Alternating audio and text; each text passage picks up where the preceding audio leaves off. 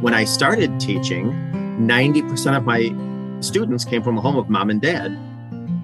15, 17 years later, teaching, only 10% of my students came from a home of mom and dad.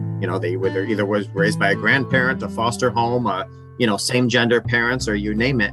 However, the books didn't reflect those family dynamics. And so when I would talk to the director and say, can we get some books that reflect my students?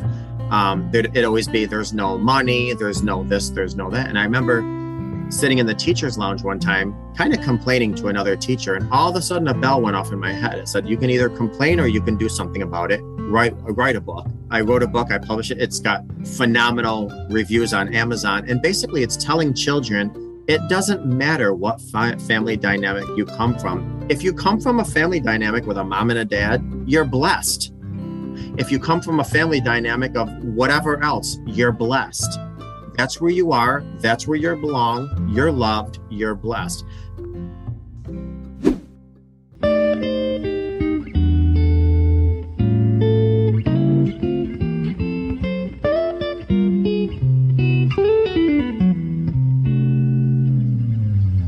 Welcome, everyone, to the podcast. I have a wonderful guest with me today. And what I love is when we do pre-interviews, we chat, and then I go do homework. And I found out so many great things about my guest today, more than I knew when we first chatted. And there's so much to talk about. Jason Galvez is with me. Jason, welcome to the podcast. How are you today? Thank you. I appreciate it, David. I'm doing awesome. Excellent. Like I mentioned, we got to talk about dad space and being a dad, and that was our initial chat. But then doing some more research on you, I'm seeing a YouTube channel. I'm seeing a book. I'm seeing you showing beautiful videos from Italy and me longing to be there. And such great stuff out online. Amazing things that you're sharing, Jason. So let's talk first about the dad's side of our conversation where we started. We have our podcast, Dad Space, and we're all about sharing inspiration for dads. Your story is unique. I'd love to hear your dad's story and share a little bit about you, where you are in the world, and we can start with there, right there. Awesome. I'm happy to take this in any direction you want to take it, David. So I, as far as a dad, I probably got into fatherhood a little bit later than the average dad. I was 37 when I had my first child. Basically, I was married and we wanted to adopt. We are a same gender couple. Certainly, we could have had our own biological children. Just because you're gay doesn't mean your stuff doesn't work. We certainly could have had in vitro. But we just really thought that there's a lot of kids out there that need, a bedroom and some love. And we went the adoption route. And it was actually, believe it or not, shortly after our honeymoon. We honeymooned in Greece. And it was on the boat, actually, back from Greece. We started writing what's called our birth mother book, birth mother letter. Every time somebody wants to adopt, you have to create what's called a birth mother book. And that is for birth mothers who have an adoption plan. They read your quote book and then they choose you, or at least interview you for their adoption plan. So we started writing our birth mother book on the boat back from Greece. And when we got back here to the States, and we're in New York, we hit the ground running with creating such a book. And we found an adoption agency. We put our book in, and basically what the protocol is that social workers tell you, once you give us a birth mother book, just go on with your life. Pretend, because you don't know if you're going to get a call in 4 days or 4 years. So just go on with your life. Wow. And it was 13 months after we put our book in that I got a call, and the social worker was like, are you sitting down? I said, okay. What? She said, is Eric home? I said, you're scaring me. Just tell me. I can't deal with the anticipation.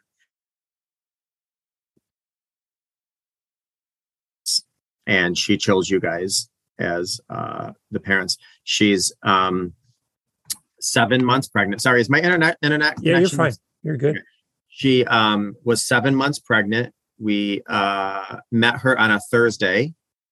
The following Tuesday, we were in our first sonogram with her, and we were in every doctor visit with her thereafter until she went into labor, and we were in the room and we cut the cord. 2 days later, we all hugged and cried in the hospital and said our goodbyes. And our son just turned 11 last week. Wow. That was our first adoption. And then our second adoption was just as wonderful, only it was from foster to adopt. So we were in the foster care system at this point. This is, 5 years later, and we were fostering some children. And we got a call and they said there was a little girl that was just born a few hours ago. Her birth mother gave up parental rights. She's up for adoption. Do you want her? And so within minutes, we were going 80 to the hospital. No way. Oh my goodness. And got to the hospital and she just melted my heart. Oh my Lord. And so anyway, 3 months later, we were all in court to finalize the adoption. And we met the birth mother for our daughter for the first time. And it was interesting because she's Filipino and our baby's birth father is Irish. And my spouse is Filipino and I'm half Irish. So it was just so interesting. But that was a wonderful thing too. And after court, same thing. We hugged the birth mother and cried and exchanged our thank yous and went on with our life. And that was that. And our daughter is going to be 6 next month. Wow, that's amazing. What a story, right? Yeah. Yeah. Like these kids, right? They're looking for love, right? And for you guys to reach out like that, create a safe space, a home for them, and the love that you're showing for them, that's amazing. It's beautiful. Yeah. Yeah. No, we're very blessed. And we know that. We've heard a lot of adoption horror stories, whether it's through private adoption, surrogacy, in vitro, foster to adopt, and we're very understanding and sympathetic to those stories. And luckily have 2 beautiful stories and 2 beautiful children. What's changed from what you wrote down in that book before you had your first to today? What's different? Well, I'll tell you something. There's a famous child psychologist. Unfortunately, I can't remember his name right now, but he's a famous child psychologist. And he said, before kids, I had 6 theories. Now I have 6 kids and no theories. So, I think, and this is what, listen, there's no substitute for experience. I don't care in what area of life, but I was probably a lot more judgmental towards parents before kids. When I'd be out at a restaurant and kids would be crying, or I'd be like, oh my God, like tell your kid to be quiet. We're eating, or you'd see kids that were on their computers. You're like, oh my, I would never give my kid a computer at this age. Well, I put my foot in my mouth more times than I care to admit. Amazing. So tell me about this. I'm really curious, Jason. Tell me the life of 2 dads. What do you think is your superpower with you and your husband as far as being 2 dads in this environment? I'm really curious. Yeah. Something, I'm going to be honest with you, David. I can't pinpoint if there is a superpower because I think children understand their family dynamics. If a child is raised with a grandmother, that's their family. Yeah. If a child is raised with a mom and a dad, that's their family. If a child is raised by an older sibling, that's their family. If a child is raised in an orphanage, that's their family dynamic. If a child is raised with 2 loving parents of the same gender, that's their family. Exactly. So I don't necessarily think we have a superpower. I just think we're 2 parents making a lot of mistakes, trying to manage each day to the best of our ability. Tell me what Father's Day is like. So Father's Day is nice. Is nice because it's a big deal. It's obviously it's a big deal in our house. But at the same token, it's like any other holiday too. I mean, we try very hard not to, everything comes from a position of what we have as opposed to what we don't have. Good. So, our kids will tell you, both of them, they won't tell you we don't have a mom. They will tell you we're blessed with 2 dads. or, and I think we discussed this in the before, we don't celebrate Mother's Day simply because it doesn't apply to our family. It's the same thing as Hanukkah. We know people celebrate Hanukkah. We love and respect people that celebrate Hanukkah. Just we don't celebrate it. It's not our family dynamic. It's the same thing with Mother's Day. Yeah. So, there's not these big highs and these low lows. It's that, we're a family like everything else and we just live. I love how you frame that, Jason. That's smart. Really, really good. Tell me, what are you enjoying about being a dad? Well, okay. First, let me tell you what I don't enjoy. Okay. I want to hear that too, then. That was part 2, but let's do this first. I love it. I have a psychology background, and there's something in psychology that it's a statement that says, there's something about that person I don't like about myself. Ooh. And so many times when we're dealing with people, it's because we are sandpaper and they are sandpaper, and together we're trying to smooth each other's edges out. But that's not a good feeling. No. So when your child responds to you in a way that you would respond to yourself if you were that younger child, you are humbled very quickly. Yes. Or even more sad, David, if your child responds to a situation in not a favorable way, but they're taking after you and how you would respond to that situation. That's a wake-up call. That's a lesson. That's humble pie. And being Italian, I don't want to, put blame on anything, but I guess I will for a second. Being Italian, my emotions are often all over the place. I mean, I am very flowery in my words. I'm very moody and emotional. And my spouse, on the other hand, it's like, the EKG machines. Yeah.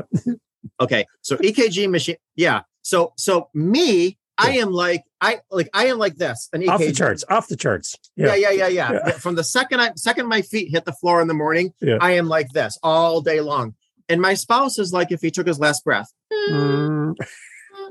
I don't care if he lost his job, won the Powerball lottery. It doesn't matter. It's yeah. And so oftentimes I just pray my kids take after my spouse's personality more, because, he's just, one of the things that I always, in my coaching field, I always tell people is, what's nice is that, above the ocean is, these flurries and a tempest, and there's rainstorms and thunderstorms. But if you go a few meters down, it is calm as it can be. Yeah.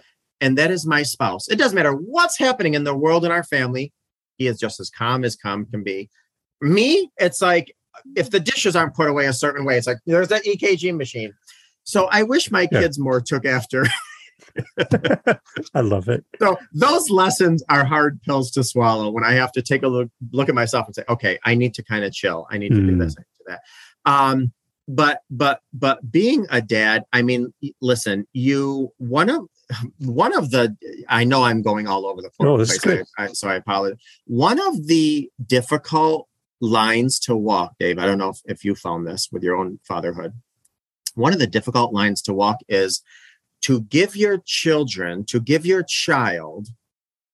everything you never had, but at the same token, ensuring they don't become outspoiled. Mm-hmm. So I think I went to the movies with my family. I'm going to stretch it and say 3 times in my life. Wow.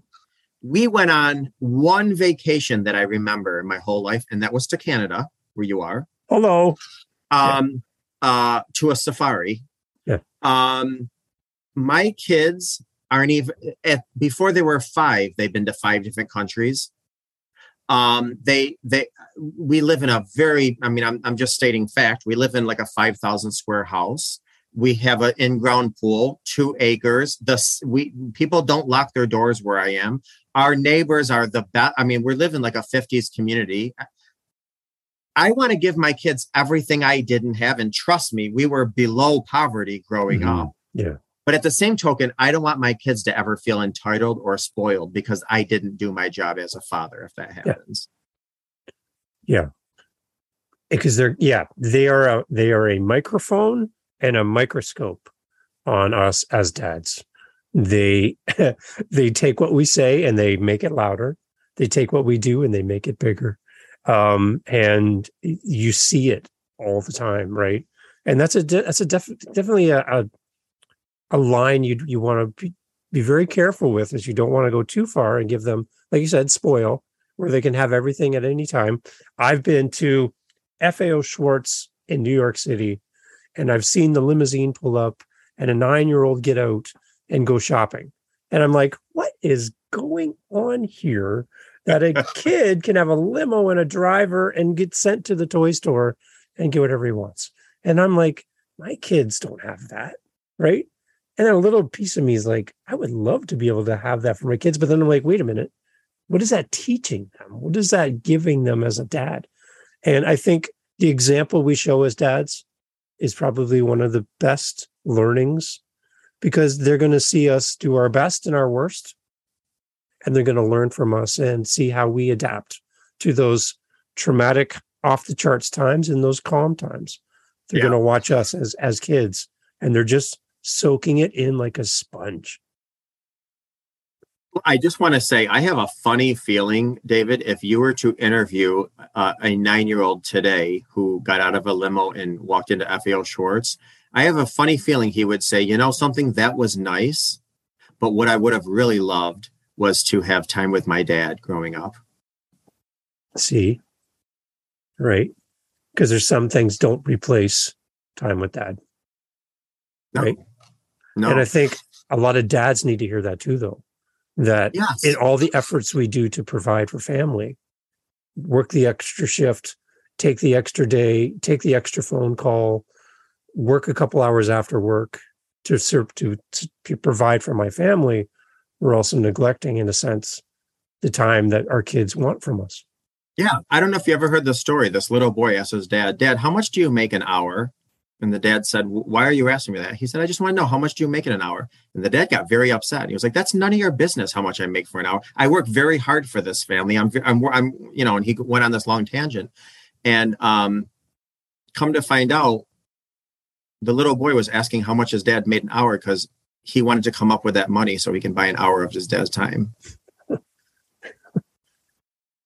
Jason, you're going right for the feels. Like, what's up with that? Seriously, that's it, right? Yeah. Like, I can just see them counting their change on their bed. Like, I've got this the best much gift money. we can give our children is our presence. Yeah. I mean, really. I mean, we want to give. I mean, my Lord, like I said, my 11-year-old has a freaking Apple Watch that I didn't have a computer until I was 23, and I bought my own. We can give our kids all the worldly possessions, but at the end of the day, they just want us. They want us to be their dad. They want us to sit with them, talk with them, tell them we love them, we're proud of them. Excellent. So, any advice, Jason, for 2 dad households out there listening to this podcast? Because I'm noticing a gap in podcast episodes featuring great families like yours. What would you say to 2 dad families, maybe before they've had their first adoption? What would you say to them? Well, here's the deal. There are a lot, actually, the majority of 2 dad families that adopt are going to adopt transracially. That's just what the statistics are. Okay. And one of the main things that I would say is stop trying to appeal to the masses. If you are a Black couple, you can successfully raise a white child. You don't have to go above and beyond, go out of your way and do A, B, and C. Just parent that child, period.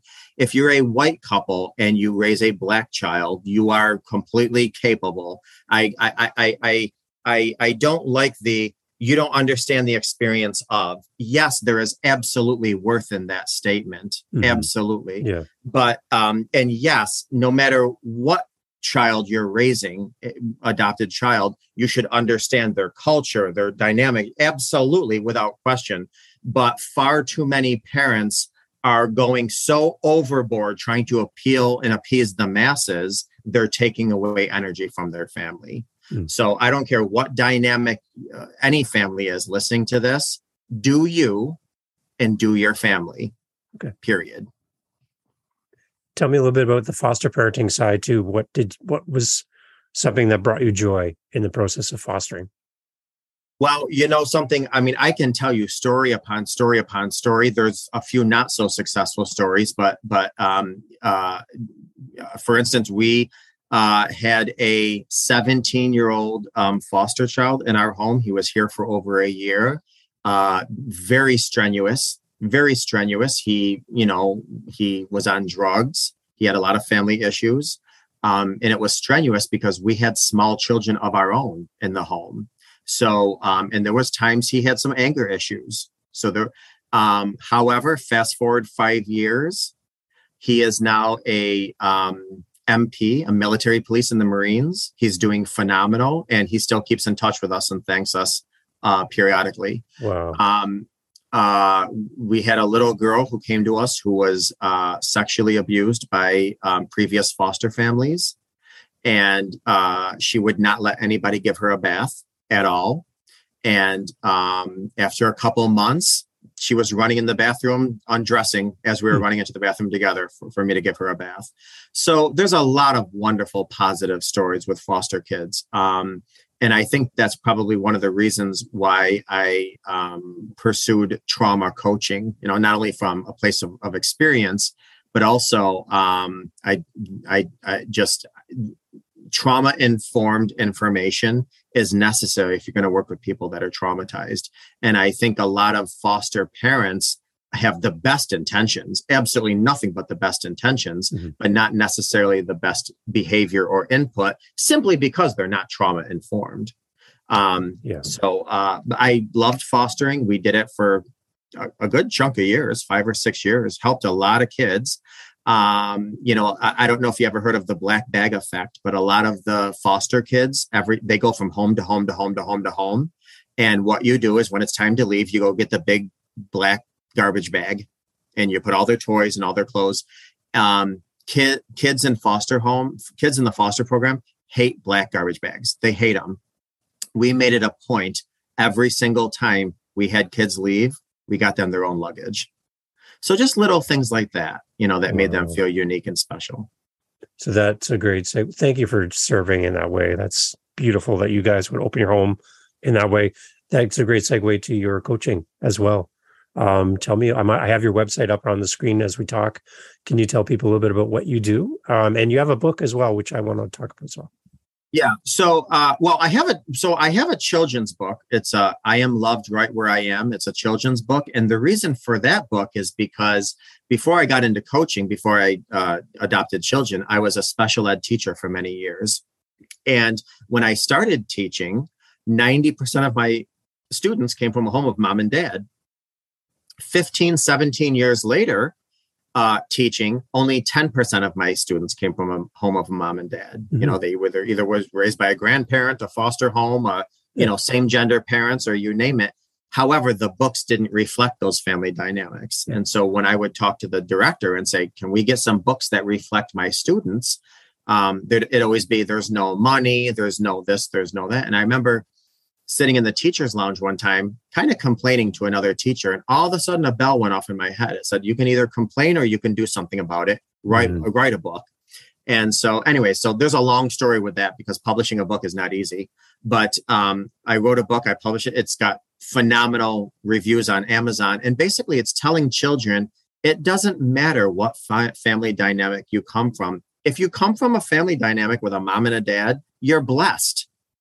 If you come from a family dynamic of whatever else, you're blessed. Yeah. That's where you are. That's where you belong. You're loved. You're blessed. I don't want kids to, it's hard enough having to go to school and learn when there's all these other different stressors in life, let alone feeling insecure because maybe you don't have a traditional home life. And so I just wanted kids to know, no matter what home life you have, you're loved right where you are. Beautiful. So that was that. Now, years later, I got into coaching a while ago.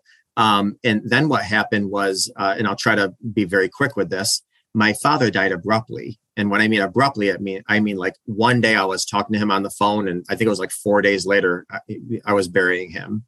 And in a couple of days after I buried my father, I woke up in the middle of the night, well, maybe 2, 3, 4 in the morning, with a panic attack. I never had a panic attack. I never knew what one felt like. They literally feel like you're dying. I had a panic attack. I woke up because I smelled smoke in my house. And I went all around my house trying to find the origin of the smoke. And I could not find it. I opened my doors outside. I went in my kitchen. I could not find the origin of the smoke, but I smelled smoke, but it was nowhere at all. So I laid back down in bed. And when my head hit the pillow, all of a sudden I was transcended back to when I was 6 years old. And I was standing next to my mother, watching her cry because our house burned down in a fire. And I was smelling the smoke from those fumes. See, what happened was my father's death brought up a lot of unhealed childhood trauma. And that led me on a journey to look into trauma.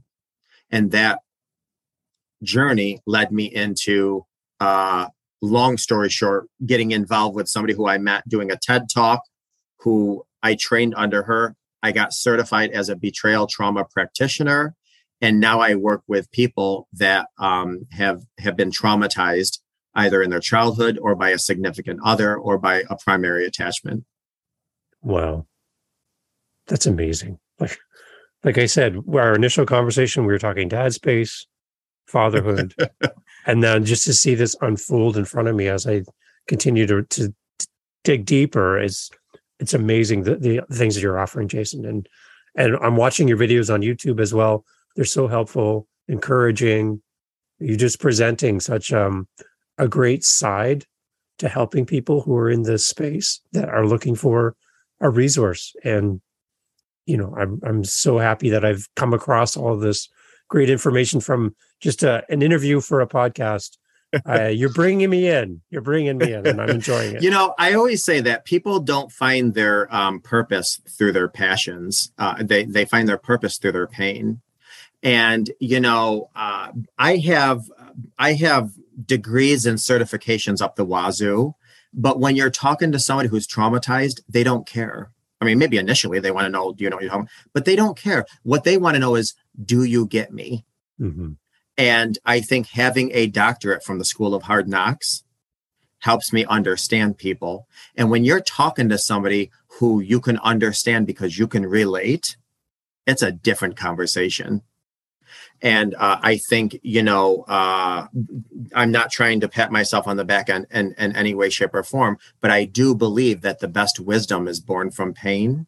And I believe that's why I think I'm so successful in what I do, because there's a relatability. And people are much more into relatability, even over likability. You can like somebody's personality. You can say, holy crap, this person has an associate's degree, a bachelor's degree, a master's degree, this certification and that certification. But if you don't jive on an energy level, you're just not going to get the most out of that session.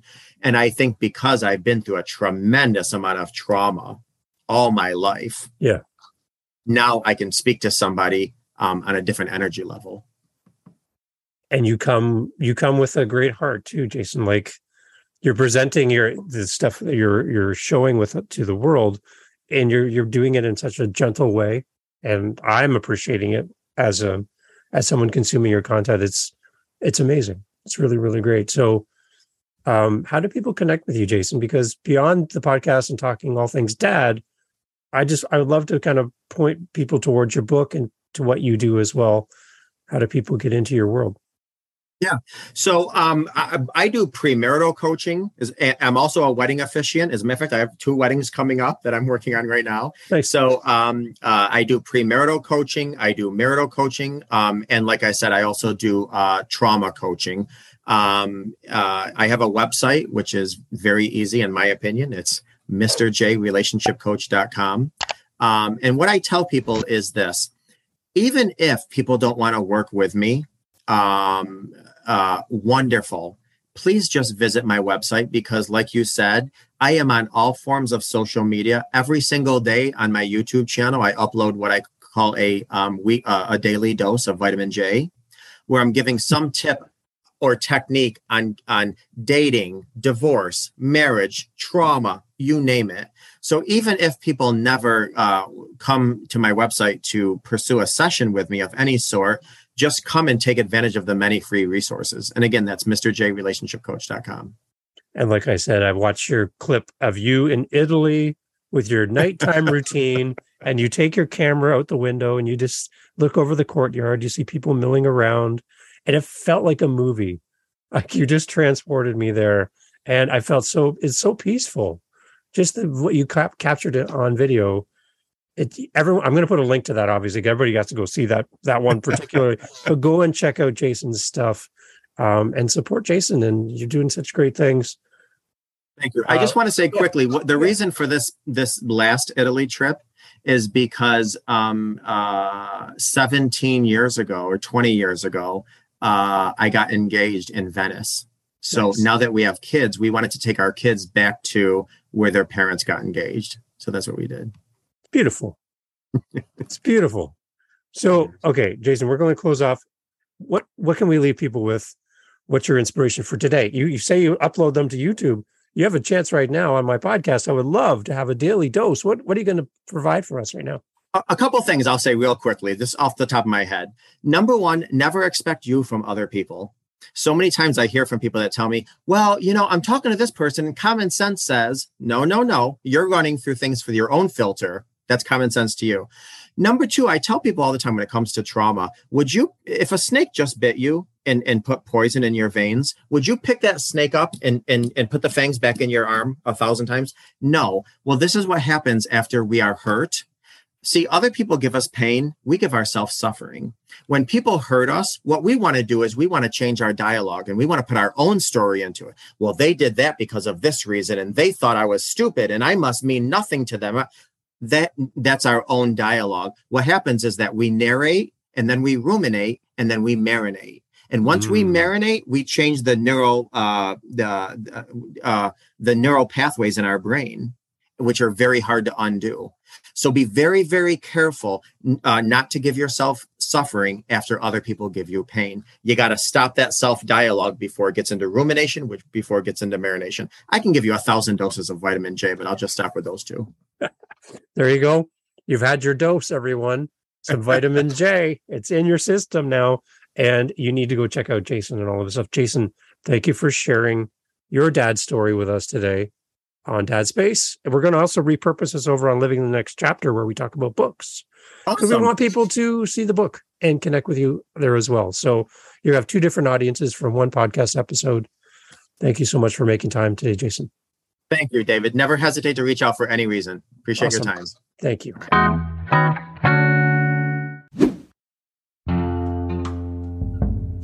Hey guys, thank you for listening to the podcast. Jump over to livingthenextchapter.com, our website, and you will see a spot where you can leave a voice message. We'd love to hear your feedback. We're trying to make it as easy as possible to hear from you. So if you want your voice on this podcast, yes, that's possible. Go to livingthenextchapter.com, click the little microphone icon, leave a voice message. We'll insert your message into the podcast. Tell us where you're listening from. Tell us your favorite guest. Maybe there's a guest we should have on the podcast. Maybe you should be our next guest. Leave us a message at livingthenextchapter.com. Again, thank you so much for listening. Please share this podcast episode with one person. That's all we're asking. Meet you over there at livingthenextchapter.com. Thank you for listening. Thank you for sharing. Love to hear from you. Till the next episode. It's coming up right away. Be sure you hit that subscribe button. Thank you for being part of Living the Next Chapter. Thank you for supporting our guests. Have a great day.